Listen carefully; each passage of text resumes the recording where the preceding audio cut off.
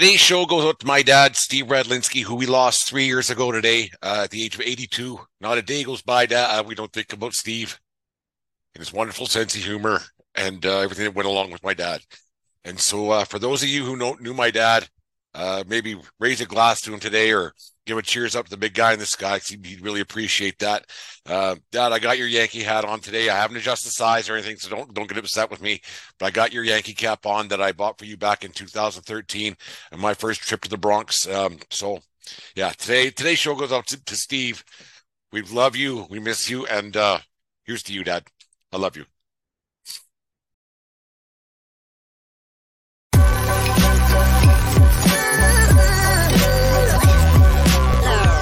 The following is a presentation of the Belly Up Sports Media Network. The 1420 Sports Bar Podcast, Yankees Week in Review. Listen in throughout the baseball season as we will go over the week that was for the New York Yankees. We'll talk about what went right, what went wrong this week, this day in Yankees history, Yankees birthdays, and predictions of what the Bronx Bombers record will be at the end of the upcoming week. It's 1420 Yankees Week in Review, the Yankee Tavern North, brought to you by SeatGeek. So put on your pinstripes, grab a beer, and let's get in.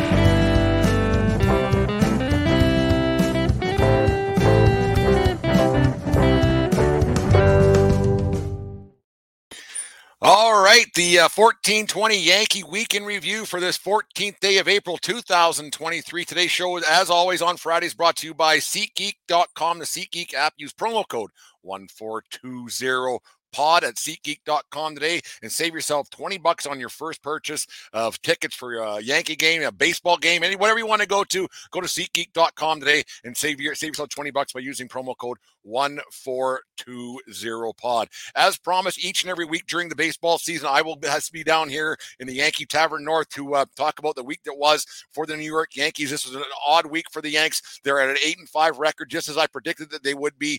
They didn't get there how I thought they would be. That they would. They won 2 out of 3 in Baltimore that I did predict, but they could have very easily lost 2 out of 3. That Baltimore team's really good, and Judge had to hit a couple home runs in that series for the Yankees to come out with a series victory, which was great to see. And then I had them actually losing 2 out of 3 to a Cleveland team that can really pitch, but they got beat. They probably could have won that game on I think it was on Monday if they would have got some timely hitting here and there, but they didn't. They had Justin Bieber on the ropes. That's not Justin, it's Shane Bieber. I know that. They had him on the ropes early, but they couldn't get a base hit when it counted most early in that game. The first 2 innings, they had, I think, 4 or 5 base runners, only scored 2 runs, and they could have put that game away early, but they didn't. They ended up losing that game. They won 2 out of 3 after that. It's a little bit scary what happened last night with Johnny Brito. He took a licking last night. That was something I didn't expect to see, but you have a rookie pitcher on the mound in the Bronx. Things were going a little too good for him, and it was a little bit tougher last night with a team that is very good, the Minnesota Twins. But I predicted earlier on last week on our Yankee Week in Review that they would handle the Minnesota Twins because that's what the Yankees seem to do week in or year in, year out with the Minnesota Twins. And it seems it's an odd thing no matter who's on that roster for the Twins. Now they got I'm not going to say his name, Correa. They got him on that roster, and they got a really, really good team there in Minnesota. And they'll probably be right there in the American League Central when it's all said and done. But that start last night with Brito hurt the Yankees in more way than one. It was 9-0 early in the first inning before they even got the third out. It was 9-0 with 2 out when Booney came out and took Brito out of the game. It was kind of not a great situation for Brito, but what it does more, it hurts the bullpen a little bit more going to this weekend series with the Twins. I suspect they'll be okay. They got Nestor Cortez going today, but we're talking about the week that was, not the week coming up. So it was one of those things, a tough start last night for a rookie. It's tough to get those ones out of your system, but hopefully he's got something between the ears. Boone said that he's okay.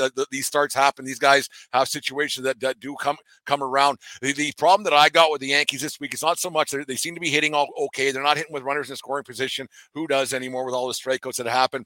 But once again, it's the starting pitching that's really starting to worry me. Garrett Cole was once again, he was what Cole is. He's a great pitcher. He's been dominant in his first 3 starts. Cortez in his 2 starts has been fantastic.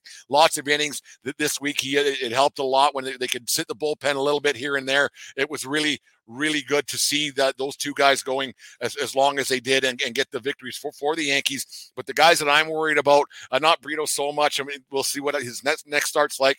Brito took the licking last night, like I said, but the guys that I'm really concerned about are Clark Schmidt and Domingo Germán. Schmidt has been nothing less than atrocious so far for the Yankees, and it's not a good thing for a team that's decimated with injuries. Got guys on the IL. I can't call it DL anymore, but on the IL, and it's a bad thing. You knew going into this season as a Yankee fan, or if you're not even a Yankee fan, if you just want to see the Yankees lose, you've seen that they were going to have some problems with starting pitching, with Luis Severino down and with Rodon out, and Rodon actually they said that he might be out a little bit longer because there's a back injury. I don't know how there's a back injury. You don't do anything. It's an odd situation there. But the thing is I saw Severino was throwing a little bit in the outfield, so he might be back sooner rather than later, which would be a good thing because I don't know how much trust I have in Clark Schmidt, who's been terrible. I think he's only got 7 strikeouts in 6 innings this year, or what his 3 starts. He's only lasted 7 1/3, I think, in the 3 starts he's got total, and he only has 6 strikeouts in a league that strikes out a lot. So it's tough to see Schmidt out there doing what he's doing. And then I had higher hopes for Domingo Germán out there to put in some better innings, to get some better starts, but he's been yanked on both of his starts quite early, and it's hard to watch that happen. And I don't know what they're going to do and what the plan is with the starting pitching. Is there somebody down in the minors? Could they make a trade, or are they just going to sit around and wait? And when they get Rodon back and when they get Sevy back, is it going to be better for the Yankees? Do you sit around and wait?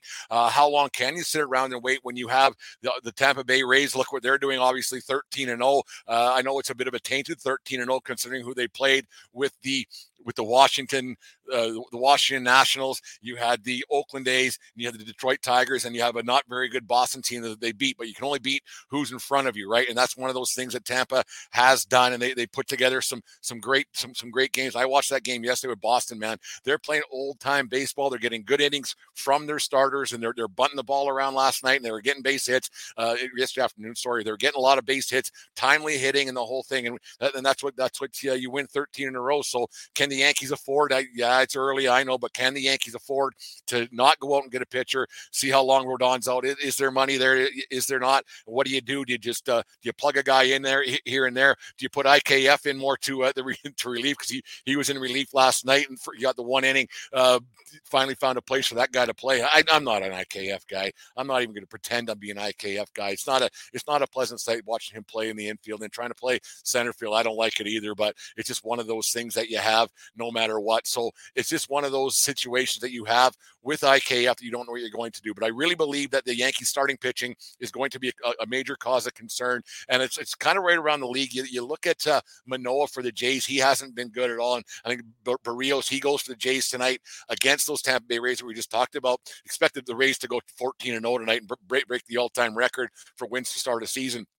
I really, really quite like the way the Yankees are hitting, though. I don't mind that. Yeah, the timely hitting and situational hitting is one thing. Like I said a few months ago, I think Rizzo is going to actually lead the Yankees in home runs, and he hit 2 more yesterday in non-consequential at bats when it was already 11-0 at one point. And he got two solo home runs. So I like Rizzo, and the way he plays defense, it seems so smooth and so flawless. He's really fun to watch, and it's a pleasure to having a guy over there that you can count on night in, night out. And he plays a lot, and he plays the game the right way, and he's always smiling the whole bit. So that's a huge thing for the Yankees, having that guy at second base. Solid player the whole bit, and I like the way he can brush off a win like that or a loss like they had last night. And you watch the Yankees to try to get past that one, win 2 out of 3 this week, and we'll get into predictions for the Yankees week coming up in a second here. But the starting pitching is a major concern, I think, to a man. If you're a Yankee guy or just a baseball fan in general, if you don't have starting pitching at this day and age, and it's not so much starting pitching and wins and losses, it's innings eaters that start the game and then go 5 or 6 no matter what. You get to the bullpen and call it good. But when you're only lasting 1 like last night, or 2 1/3 or 3 1/3 like Schmidt did, and then Germán got pulled in the 3rd or the 4th in his start as well, and you got to go to your bullpen early, and often it hurts. Now with Jonathan Loaizaga, he's out, and I predicted him last week. He should have been should get some closer roles for the Yankees, and he's out for the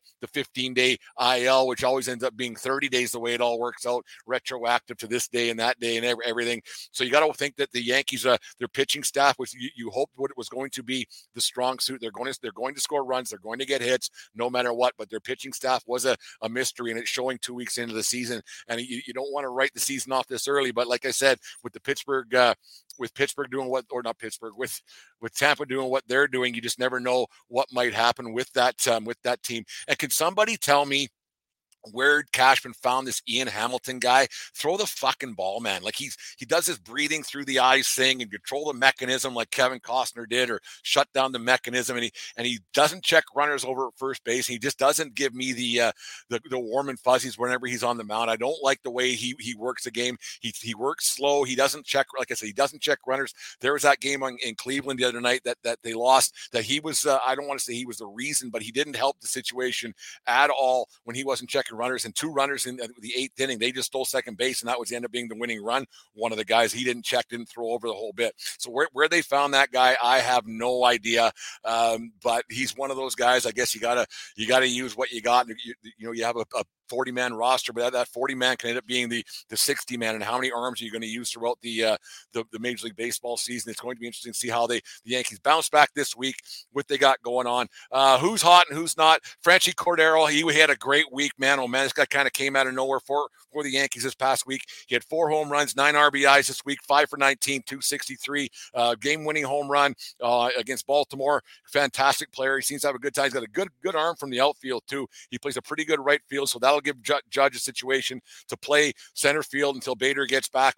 He's kind of gone under the radar. No one's really talking about him on the Yankee broadcast or on the Michael Kay show. Yeah, I'm a Yankee hugger. I listen to a lot of Yankee content and everything else. So, but you look at the Frenchy Cordero. He was the guy this week who really turned it on for the Yankees and got them the wins that I said they were going to get this past week.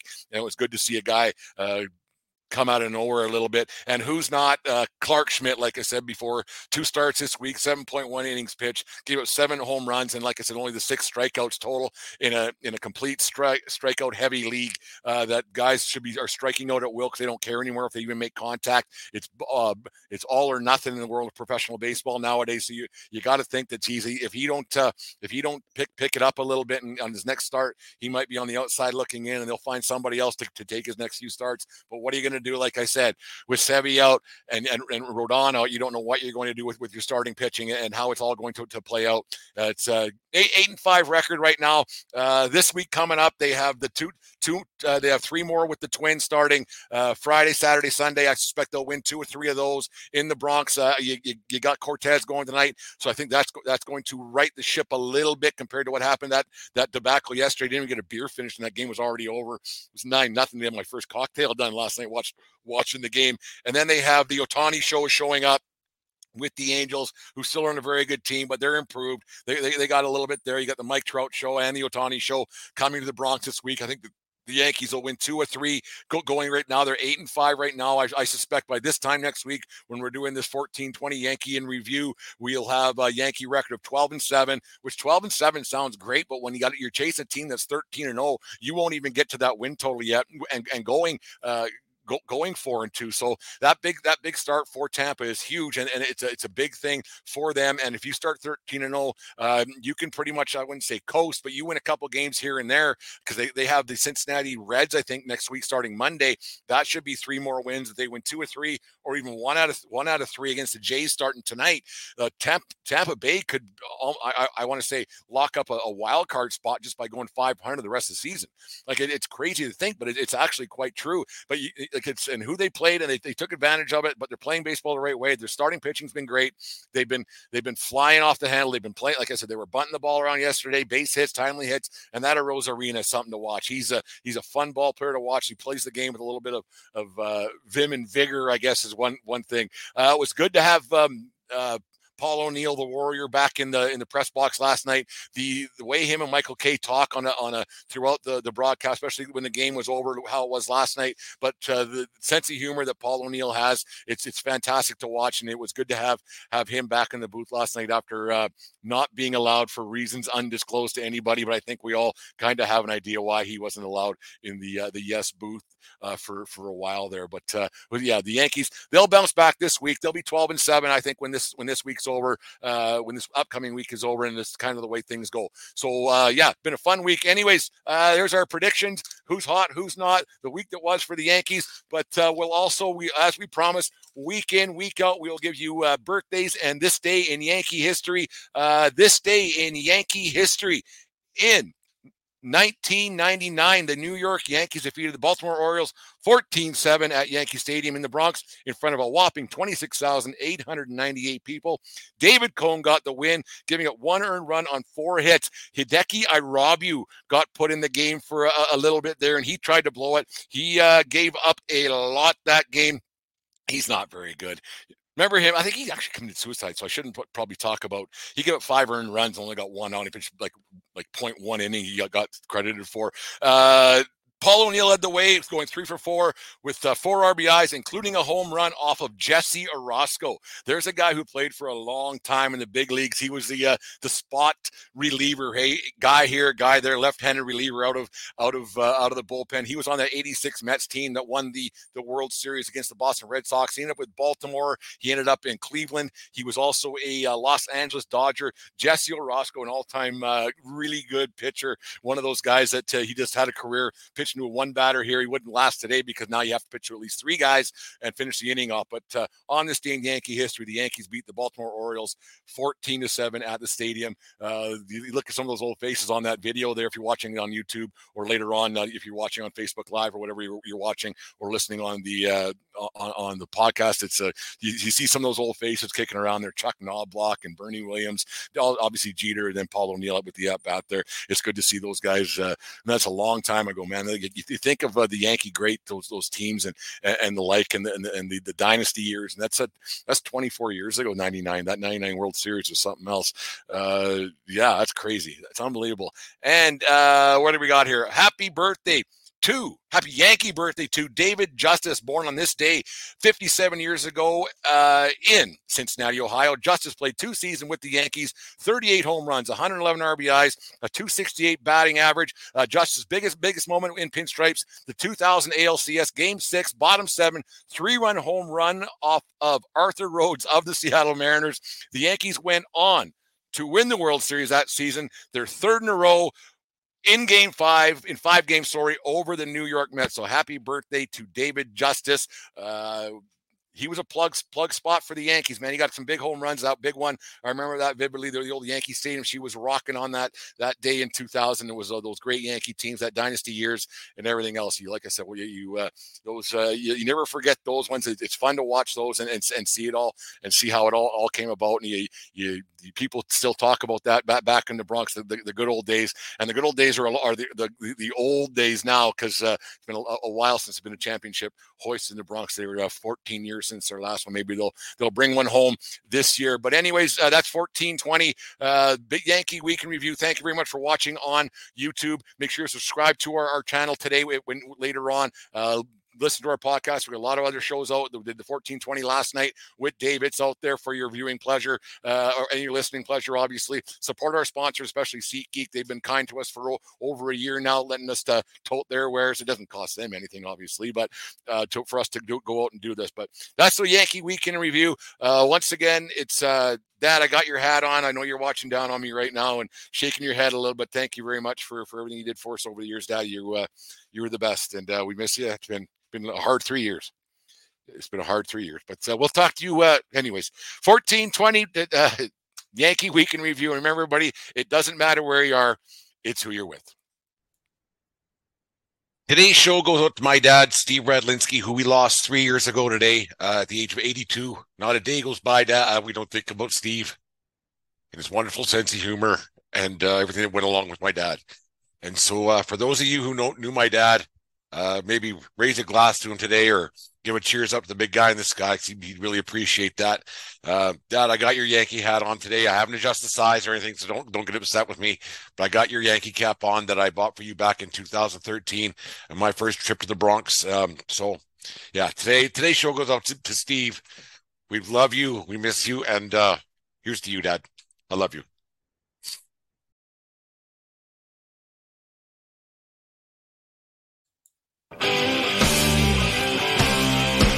Take me out to the ball game. Take me out with the crowd. Buy me some peanuts and Cracker Jack. I don't care if I never get back. Root for the whole team. They don't win, it's a shame. Now it's 1, 2, 3 strikes. You're out at the old ball game.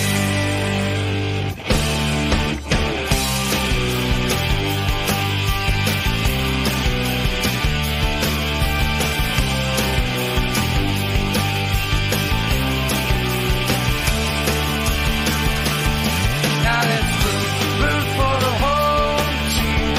They don't win, it's a shame. Now it's 1, 2, 3 strikes. You're out at the old ball game. Oh, what a game! A message from Major League Baseball. You just listened to the 1420 Sports Bar Podcast. For beer with sports talk and a whole lot more. We are part of the Belly Up Media Network. Let's get into it.